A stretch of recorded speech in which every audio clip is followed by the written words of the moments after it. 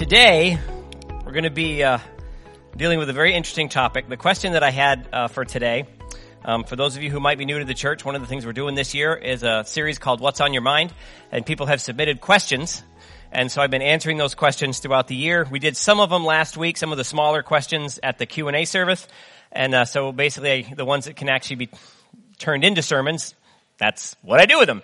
And so the question for today was, is the fivefold ministry still valid today? And this is a far more intricate question than you might think.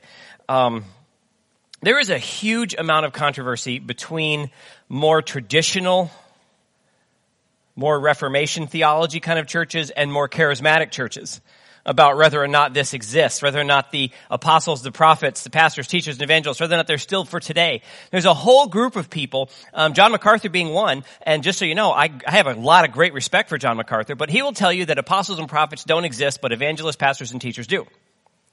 That they're no longer for today. They went out after the original apostles died off, the 12 that were with Jesus. The unfortunate part is there's a whole lot of people throughout the Bible that were called apostles that never walked with Jesus.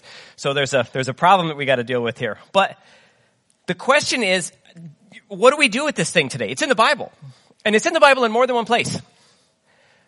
The titles are. So what do? Is this some structure that we're supposed to commit ourselves to? How are we supposed to approach this in a biblically balanced way? Now,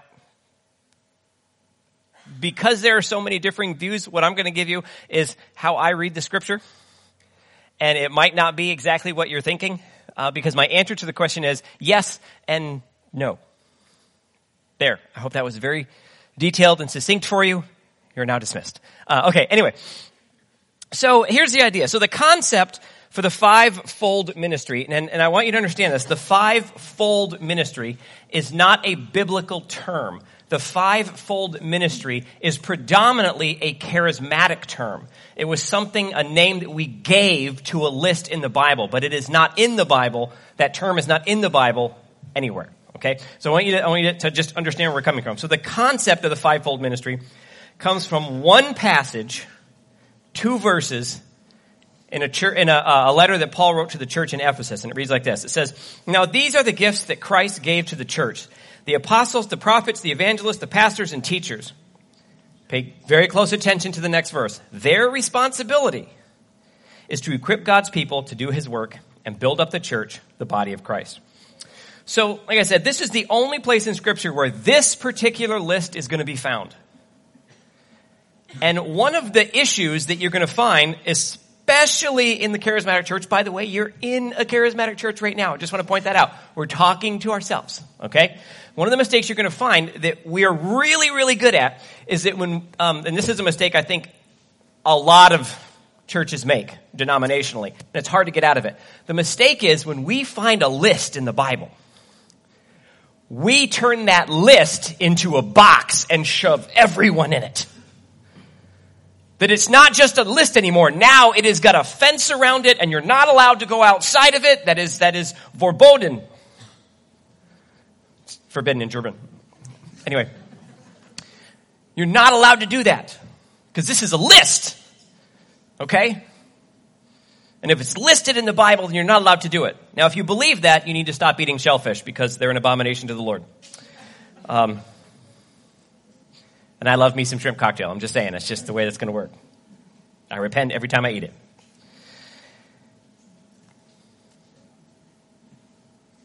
The problem is that when you read the totality of Scripture, what we find is these lists, almost none of them are actually meant to be approached in that way.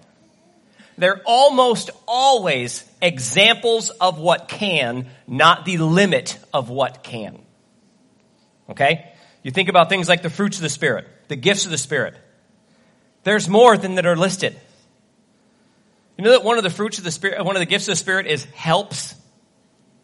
Helps? Helping someone in need is a gift of the Spirit? Yeah. So is kindness, friendship. There's a ton of things. When you start to understand what the gifts of the Spirit are for, what the fruits of the Spirit do, you begin to realize that Paul's not trying to be comprehensive. He's trying to give us an example of what life in Christ is like. Okay? So the danger, like I said, is when we turn our lists into a box. Now, here's the common problem. And when I talk about the problem with the fivefold ministry, I'm going to stick exclusively to my group, the Charismatic Church. Okay? So I'm going to show you a couple of things today. I'm going to show you a couple of video clips, and I'm going to help you understand, hopefully, that yes, these positions exist. Yes, they are valid today. And yes, they are abused like crazy. Like crazy. Predominantly, unfortunately, in our persuasion, in our fellowshipping group. But that does not mean that everyone who may occupy these positions is false. Okay? I just want to show you how this can get misused. It's important to see that. So among those who prescribe to the list idea, it tends to be more than just a list. It tends to be a hierarchy of rank in the church. You know? So you got pastors and teachers, they serve the local churches. They're the new guys. They're just good, the good, that's great, that's wonderful. You're doing such a good job. Then you have the evangelists. These are nuts. They're the crazy people who walk up to you in the street and go, do you want to die and go to hell, or do you want to meet Jesus right now?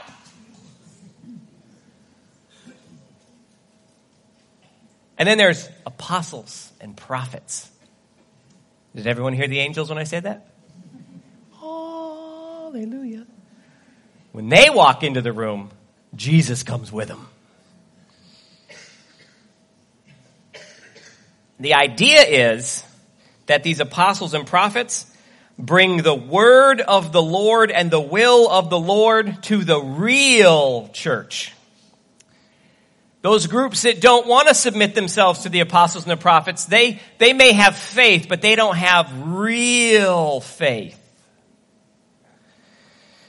Now, probably the most prominent group in the charismatic persuasion that will follow this process is called the NAR, the New Apostolic Reformation. Now, most of you aren't very familiar with this term because they don't like to use it. It was a term coined by their founder, C. Peter Wagner. But they don't like it because it has a negative, it's become a negative term. But it is the name given to the organization by the guy who founded it. Now, some of the people within this organization, you may know these names: Bill Johnson, Todd White, Paula White, Kat Kerr, Kenneth Copeland, Benny Hinn, Todd Bentley, Rod Parsley, and the list goes on. Now, these groups believe fully that the apostles and the prophets in their midst have authority over the global church. And I'm not kidding. Here are some of the quotes from their own literature. This is from Dr. Bill Hammond. He's an apostolic elder for the New Apostolic Reformation. And he writes, "You are not in divine order unless you are either an apostle or under one." Means you are not walking in right standing with God unless you have submitted yourself to the authority of the apostles, the modern day apostles. And he's talking specifically about people like C. Peter Wagner, Bill Johnson, Todd Bentley. Interestingly enough, C. Peter Wagner and Bill Johnson, Che Ahn, and a bunch of other self-appointed apostles declared Todd Bentley an apostle about 2 months before he divorced his wife, left his wife and his kids, and hooked up with his ministry assistant. They're now married, still touring the world, considered apostles. What? And no one will renounce his apostleship because touch not the Lord's anointed. Maybe he wasn't the Lord's anointed. Just saying. It's just a possibility. Now this one comes from C. Peter Wagner. He says, "Contrary to what some people might think, however, it is not the responsibility of all believers, nor even church pastors, to hear directly what the Spirit is saying to the churches. Apostles are the ones who have been given primary responsibility for hearing what the Spirit is saying to the churches." So for any of those, you guys might be watching online, anyone who might want to be a pastor, anyone who might want to be a leader in the church, you are not equipped to hear from God unless it has been approved by the apostles. You want to know why people reject these teachings and reject these positions? This is why. The Reformed Church rejects these out of hand, predominantly because of the way the Charismatic Church handles them. It doesn't mean these positions don't exist. It doesn't mean they're not real. But you have to understand how we wield a sword will determine how people trust that sword. How we handle God's word is going to determine how people will trust us to appropriately handle God's word. And for someone who stands up and says, you have to listen to everything that I say because I'm apostle so-and-so, there's a problem. There's immediately a problem. But now the good news is, maybe you only want to be a prophet, but you're not sure how. The cool part is, these same people who refer to themselves as apostles, they have prophets on their staff, and almost all of them have created online universities where you can go pay $4,000 or $5,000 for a class and become a certified prophet. Isn't that amazing? It's about as useful as being ordained into the Klingon church as a minister. Really?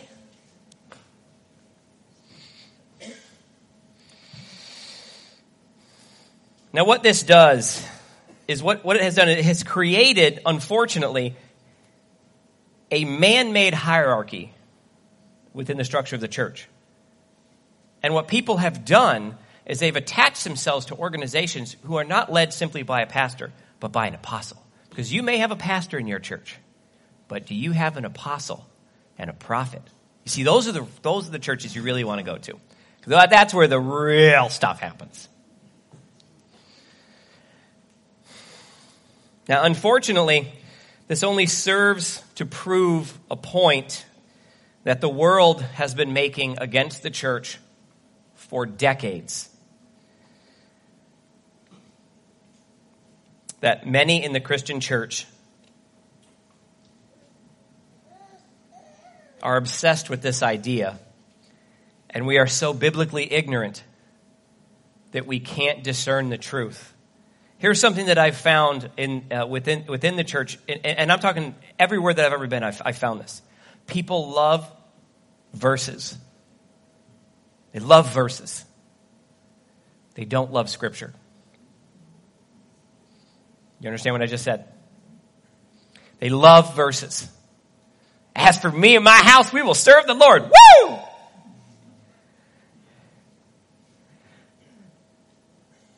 God has a plan for my life. Touch not the Lord's anointed.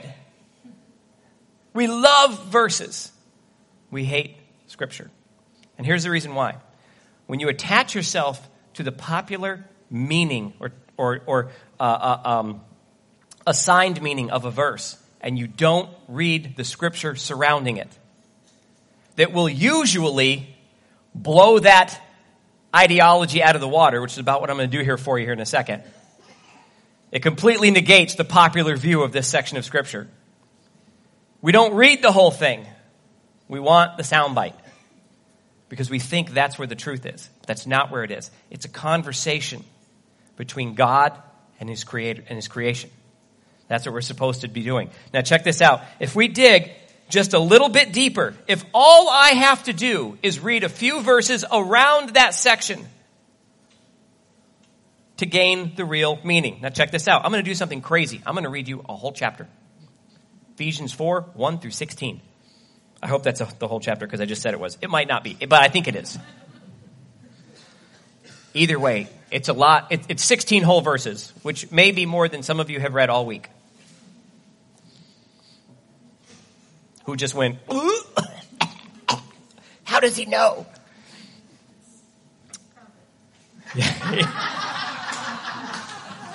Thou shalt refer to me as tiny person. Anyway, it says, therefore I, a prisoner, this is Paul talking, I, a prisoner for serving the Lord, beg you to lead a life worthy of your calling. For you have been called by God.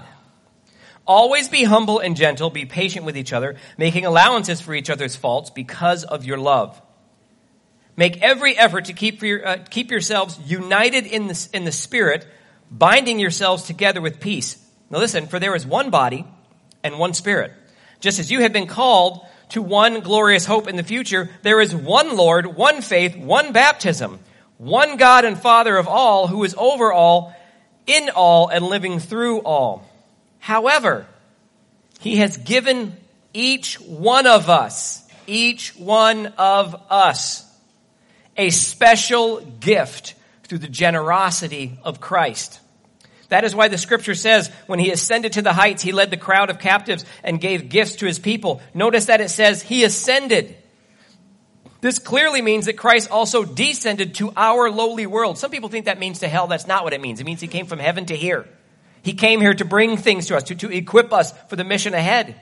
And the same who descended is the one who ascended higher than all the heavens so that he might fill the entire universe with himself. Now, these are the gifts that Christ gave to the church. The apostles, the prophets, the evangelists, the pastors and teachers. Their responsibility is to equip God's people to do his work, to build up the church, the body of Christ. Now listen to this next part. This will continue until we come to such unity in our faith and knowledge of God's Son that we will be mature in the Lord, measuring up to the full and complete standards of Christ. That we will no longer be immature like little children. We won't be tossed and blown about by every wind of new teaching. We will not be influenced by people when people try to trick us with lies so clever they sound like the truth. What are they supposed to do?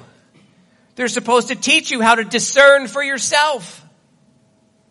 Instead, we will speak the truth in love, growing in every way more and more like Christ, who is the head of his body, the church. He makes this whole body fit together perfectly. Listen, as each part does its own special work, it helps the other parts grow so that the whole body is healthy, growing, and full in love.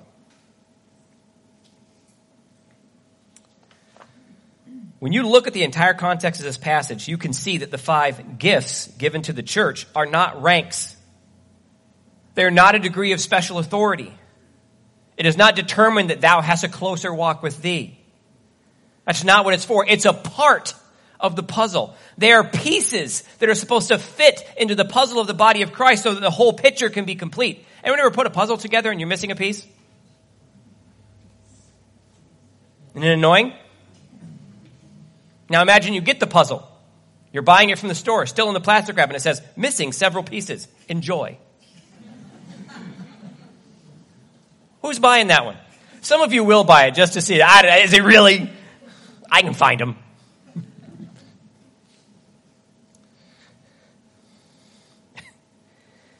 They are places of service. They're not levels above. If you actually think of what they're supposed to do, they're levels below. They are meant to come under the body of the church, to hold it up, not reign over the church with authority. They come underneath to raise up the body of the church. Now, let me show you something else. One of the really neat things about Paul's writings is that he wrote most of the New Testament. And there's a lot of times where he wrote about very similar concepts in different books, in different places. And when you can find a place where Paul talks about a similar thing in another section, it brings clarity to what that may actually mean. Remember, the letters that Paul wrote to the churches they were not letters of instruction. They were letters of correction. They were there almost always answering a letter that he had already received, but we don't have the letter that he received. All we have is his answer to their letter. So we have to be careful when we're looking at this. But now check this out. Paul wrote about a very similar process to the church in Corinth. And sometimes we don't put these two together. But we should. 1 Corinthians 12, 1-7 reads like this. Now, dear brothers and sisters, regarding your question about the special abilities the Spirit gives us. Doesn't that sound familiar? Right? I don't want you to misunderstand this. You know that when you were still pagans, because they used to worship pagan gods in temples, you were led astray and swept along in worshiping speechless idols. So I want you to know that no one speaking by the Spirit will curse Jesus, and no one can say Jesus is Lord except by the Spirit. There are different kinds of spiritual gifts, but the same Spirit is the source of them all. That sounds very similar to what he just said in Ephesians. These are different kinds of service. But we serve the same Lord. God works in different ways, but it's the same God who does the work in all of us. Notice it's not us wielding something that we own. It's God using us, putting his power through us. It's not ours. A spiritual gift is given to each of us so we can help each other. Most people know that the rest of that section of Scripture talks about the spiritual gifts. Tongues and prophecy and discernment, and we go through that. And most of us will stop at verses 10 or 11 after the spiritual gifts are done. Why? Because we love the part about the power of the Spirit. Because we love verses. But we forget to read the bottom where Paul explains in more detail what we're supposed to do with these things. We love the stuff. We want the power. We want to be like a Christian Jedi. Woo-hoo. But that's not what it is it? There's more to this. How we use what God gives us is just as important as what God gives us. Check this out. Starting in verse 12, it reads like this. Tell me if this does not sound just like Ephesians. The human body has many parts, but the many parts make up one whole body. So it is with the body of Christ. Some of us are Jews, some of us are Gentiles, some are slaves, some are free, but we have all been baptized into one body by one Spirit. And we all share the same Spirit. Yes, the body has many different parts, not just one part. If the foot says, I am not part of the body because I am not a hand, that does not make it any less part of the body. If if the ear says, I am not part of the body because I'm not an eye, would that make it any less part of the body? If the whole body were an eye, which would be very weird, how would you hear? If your whole body were an ear, how would you smell anything? If your whole body, but our bodies have many parts, and God has put each part just where he wants it. How strange a body would be if it had only one part. Yes, there are many parts, but only one body. The eye can never say to the hand, I don't need you, and the head cannot say to the feet, I don't need you. In fact, some parts of the body seem weakest and least important are actually the most necessary. And the parts, that we regard as honorable are those that we clothe with the greatest care. So we carefully protect those that should not be seen, while the more honorable parts do not require this special care. So God has put the body together such that extra honor and care can be given to those parts that have less dignity. This makes for harmony. This is talking about humility, by the way. This makes for harmony among the members, so that all the members care for each other. If one part suffers, all the part suffers. If you don't believe me, stub your toe in the middle of the night. If one part is honored, all the parts are glad.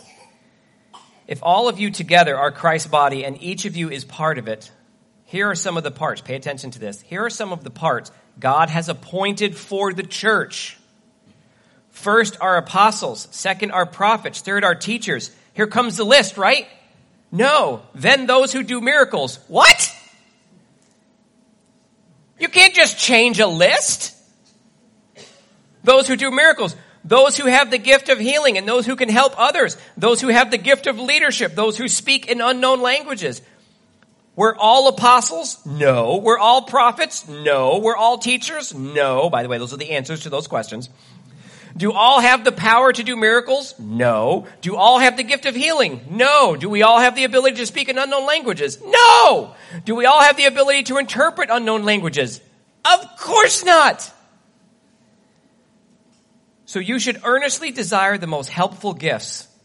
But now let me show you a way of life that is best of all. And he goes on to talk about how the application of love through the gifts that God gives his church is the better way. Everything is couched in the same way. Service to one another.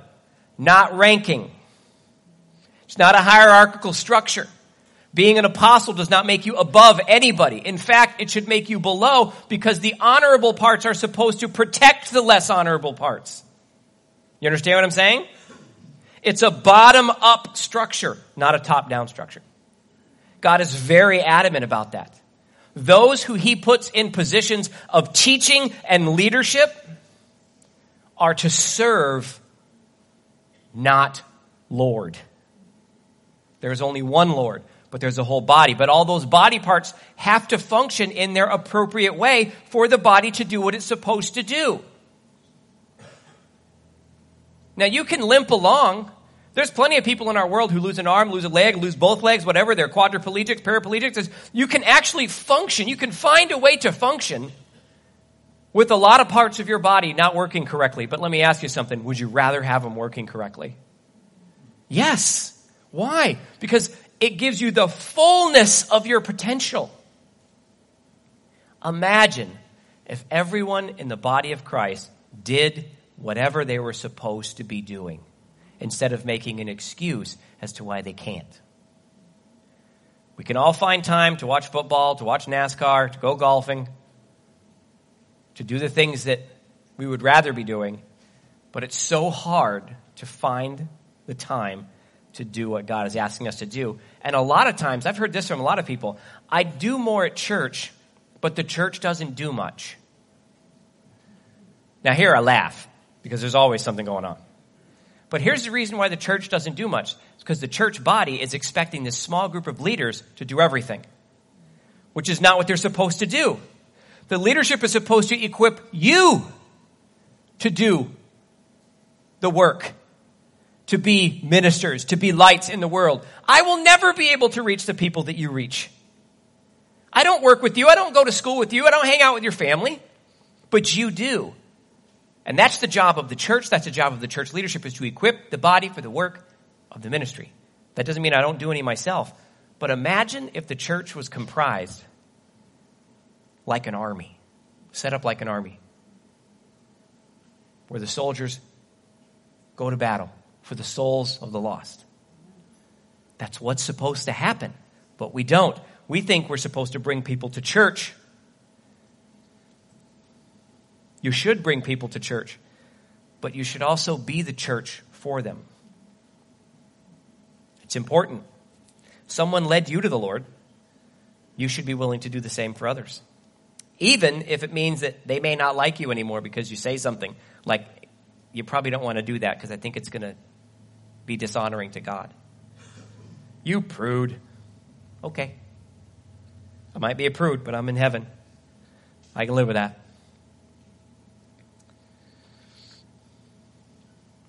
If you look at both of those sections, Ephesians 4:11 and 1 Corinthians 12:28 says, now these are lights, these are the gifts Christ gave the church. And Corinthians says, here are some of the parts God has appointed for the church.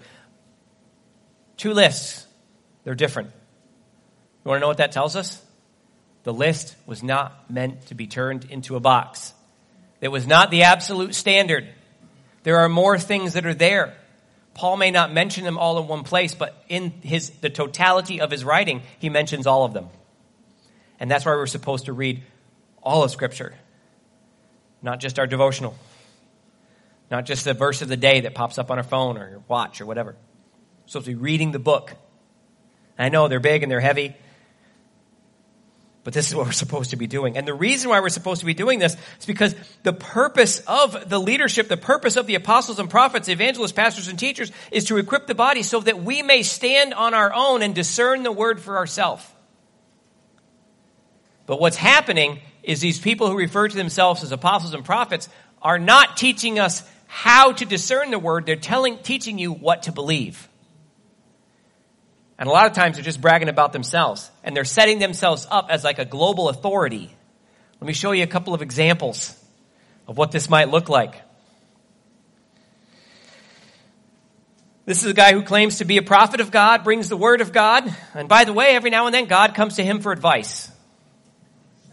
Friends have frank and open conversations with each other. I've done that with the Lord. I've had the Lord say, Jesse, I've had God come tell me, he said, this is what I'm going to do. I've had the Lord listen, what do you think about this? God has asked me for my opinion.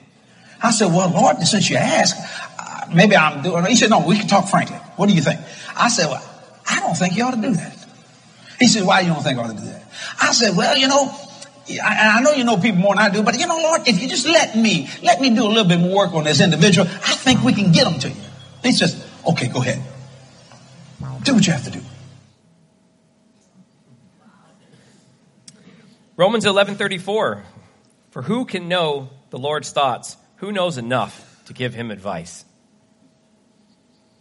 Can you imagine how disappointing it would be to an eternal, timeless, all-knowing, all-seeing, all-understanding God to come to any mortal person and be like, I just don't have a good answer to this question. Can you help me out?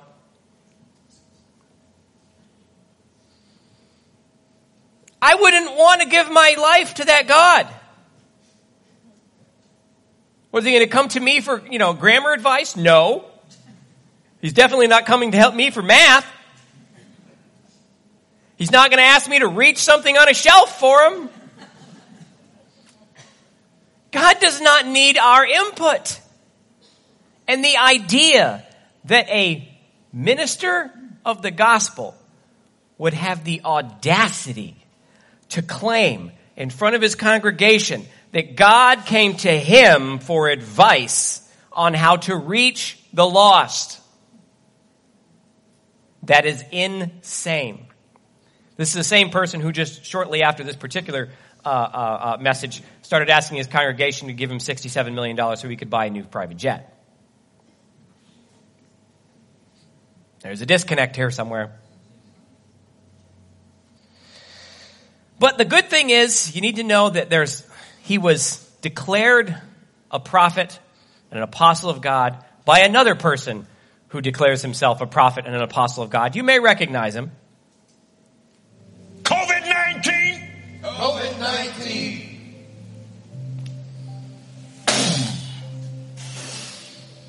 I blow the wind of God on you.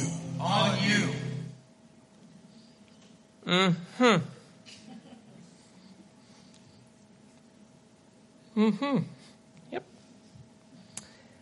These are people recognized throughout the world as the leaders in the American charismatic movement. You go around the world, you're talking about the charismatic church, they talk about these guys. And I collect these clips. I got a lot of them.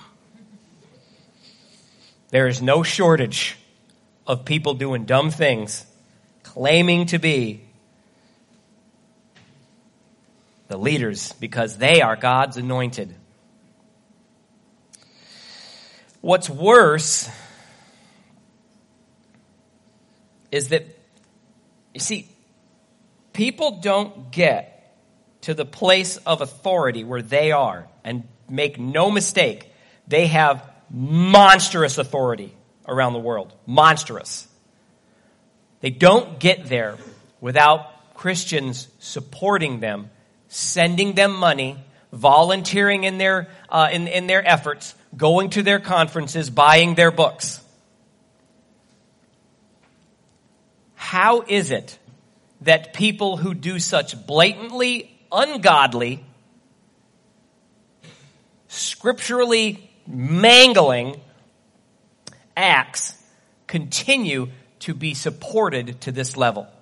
Kenneth Copeland is worth $300 million. That's his personal net worth. He owns 7 private planes. He's got, I think, a 110-acre ranch on a lake in Texas.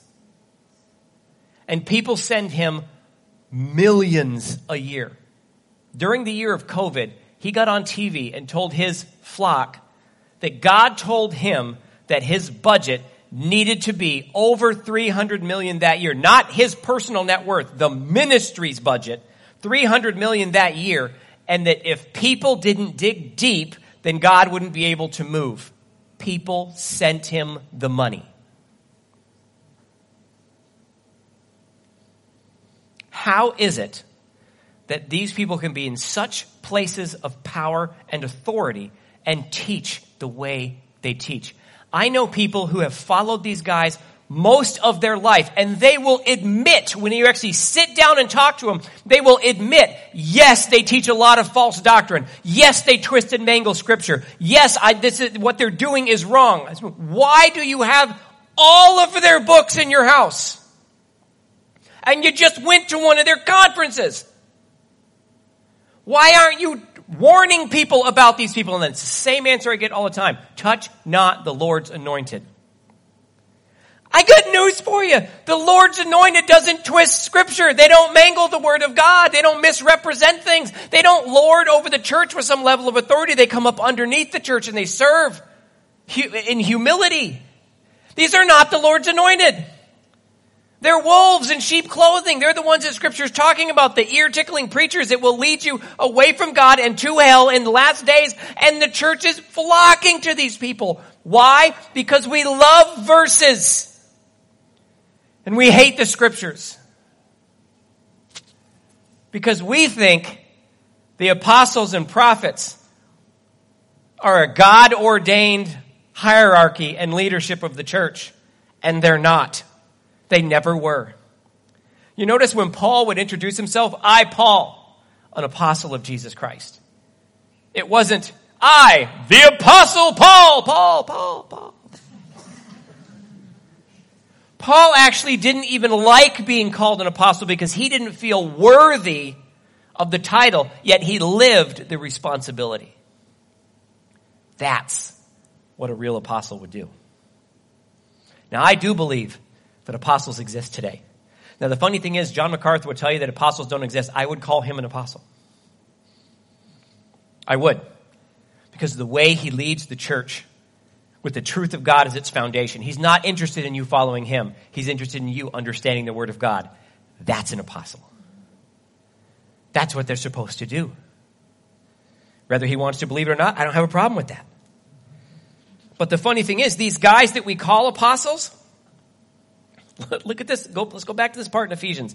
It says, this will continue until we all come to such unity in our faith and knowledge of God's Son that we will be mature in the Lord, measuring up to the full and complete standard of Christ. Then we will no longer be immature like children. We won't be tossed and blown away about by every wind of new teaching. We will not be influenced when people try to trick us with lies so clever they sound like the truth.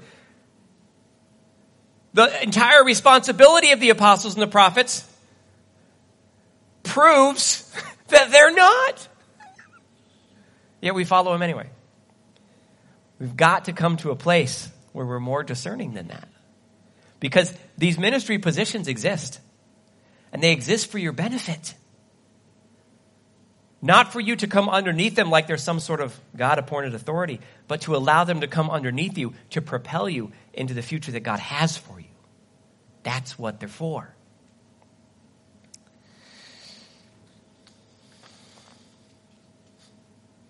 So what do we do now? What do we do from here? Now, as someone who's actually in one of those roles, I'm a pastor, it's hard to answer the question without sounding self-serving. It really is, and I'll admit that. But my best answer is this. As a Christian, what do you do from here? The people who you are listening to, whoever you're allowing to feed yourself throughout the week, you come here, that's great. What are you listening to the rest of the week? Where are you getting the rest of your input? Not only just word, but music as well. Because those words and those songs, they'll speak life into you. They'll speak into you and you think that that's actually true. And a lot of times, they may not be. There's a lot of songs out there with incredibly bad theology in them. We like them because they get a nice rhythm. Boy, I can really move to that. I mean, it's a total lie, but I really like the way it feels. No. Might as well just start worshiping the Spirit in the sky and call it a day, you know. Are the people that you are allowed to speak into your life, are you being inspired or are you being fed?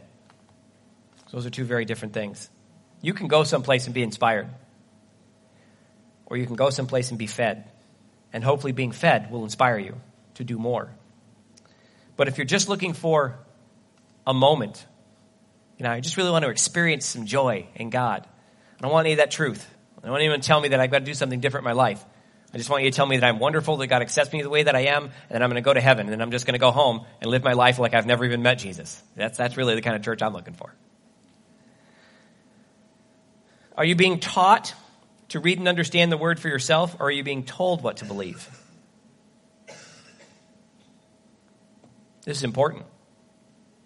See, when you think someone is special and they're above everybody else, and they've been sent to you by God, and they tell you this is what God wants you to do, when you hold them in that place that has never belonged to them, it belongs only to Christ, that becomes an authority in your life, and you begin to believe whatever they're telling you.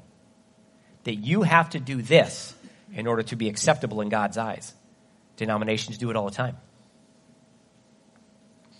Probably the easiest one for most people to understand is the Catholic Church.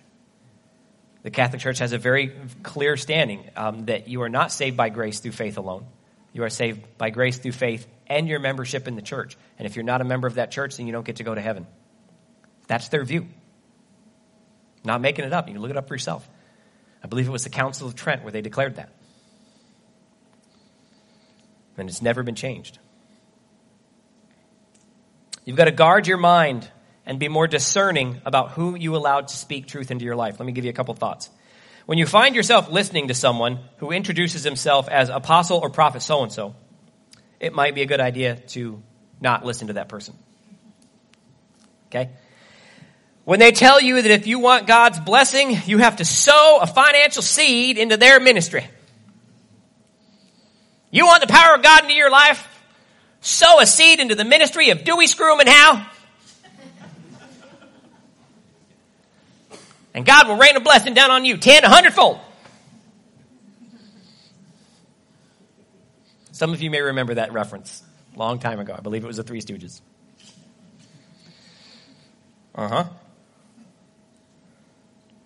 When they're asking you to dig deep and sacrifice for the gospel mission, to sow that financial seed, and they leave the meeting to get into their $65 million private jet to fly back to their $100 million home, you may want to question whether or not you should be sowing into that ministry. Because in my personal opinion, a man of God would never allow themselves to own a $100 million home. What a slap in the face to the process of the gospel. It doesn't mean they can't have nice things. It doesn't mean they can't have a nice home. But a $100 million home is an embarrassment to Christianity. An embarrassment to Christianity.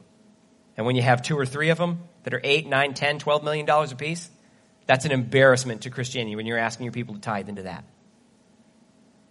That money is to be used for God's word and God's work, not your comfort. When your trials and troubles are the result of your hidden sin, anyone ever been there? You know why you're not healed? Because you got unrepentant sin in your life. Oh, maybe God just doesn't want to do it right now.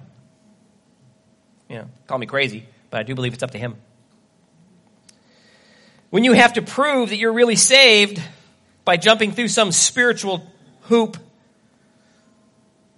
you got to either speak in tongues or do miracles or live a prosperous life. I've had people tell me that if you've been a Christian more than 5 years and you're still poor, you're probably not saved. Are you serious? Rule number 1, don't drink before you preach. You say dumb things.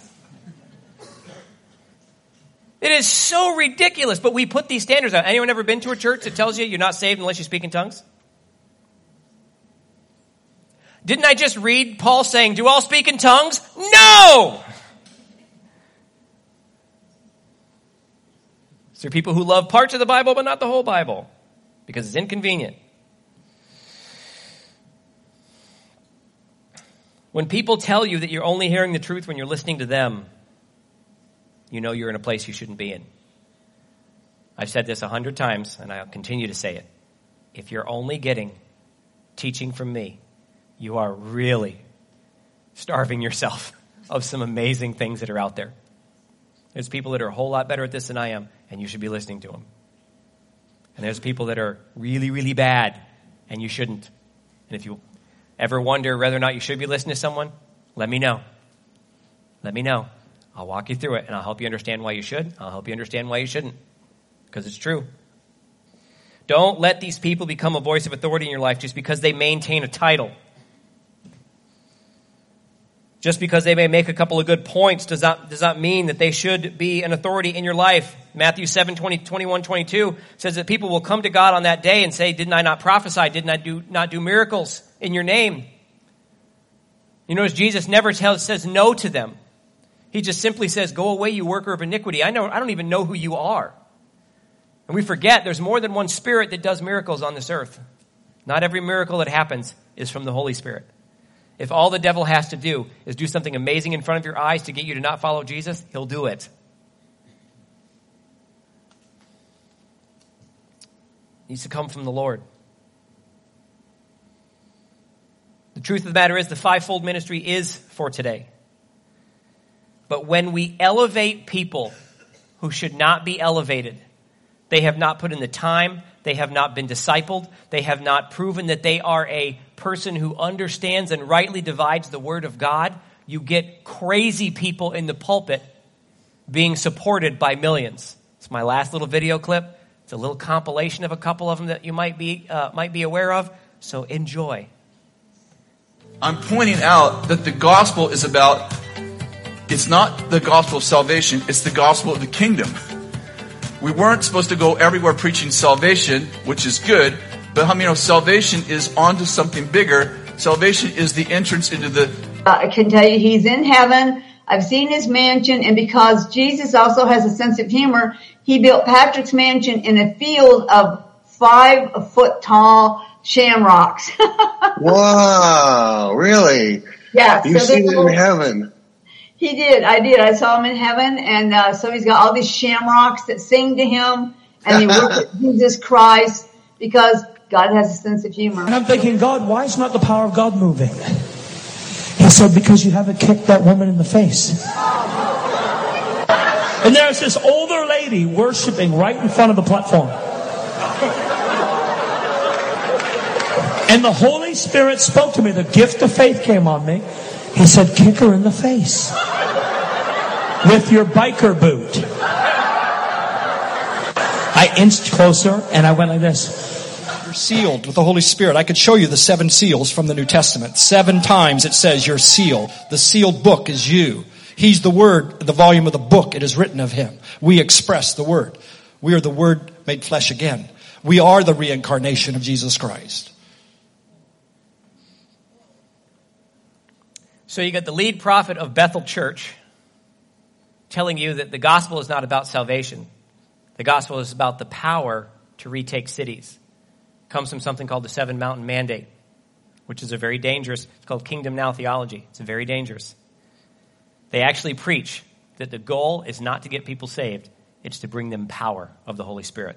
That's their central message. The second person you saw there was Kat Kerr talking about St. Peter.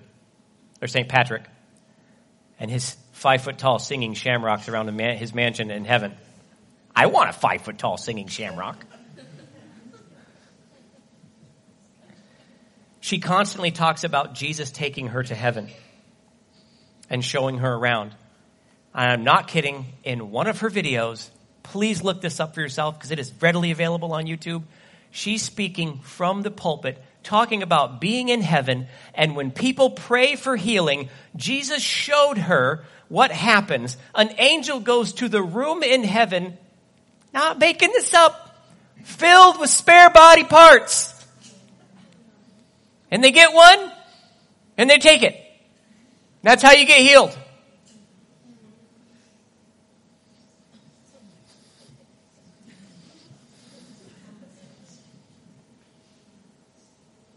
No! Could you imagine that? I mean, do they have little legs up there, or are they all longer? I mean, we're talking heaven, right? Everything's supposed to be perfect. When you watch the video, people are going, oh, amazing. Amazing has a lot of definitions, and it probably does fit. It's amazing. She tours the world speaking. Todd Bentley, you saw that?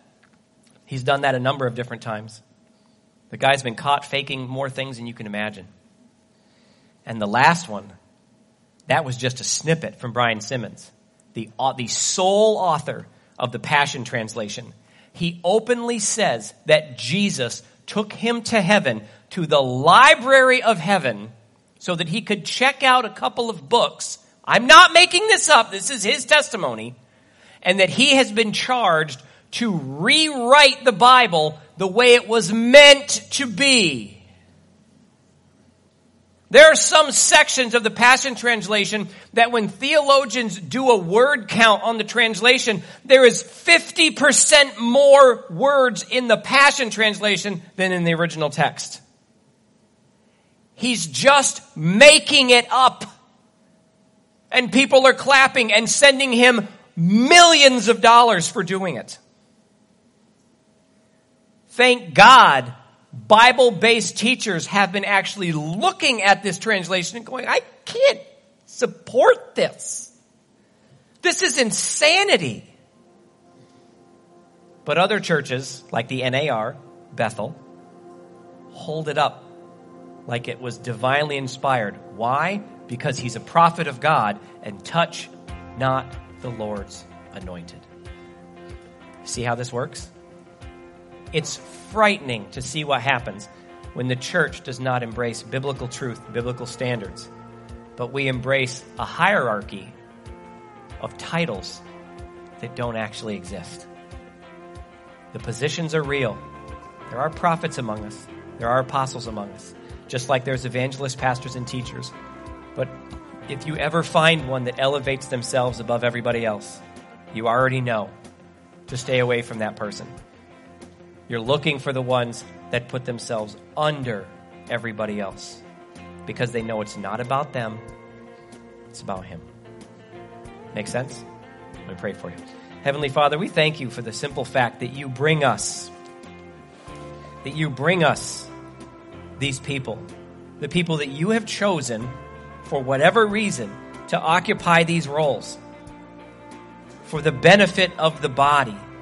And help us, Lord, to respect that authority, to respect that choice of yours, but also give us discernment to know who we should not allow to be a voice of authority in our lives. Give us the clarity to be able to spot the wolves from the sheep. And give us the strength to follow you, not them, no matter the cost.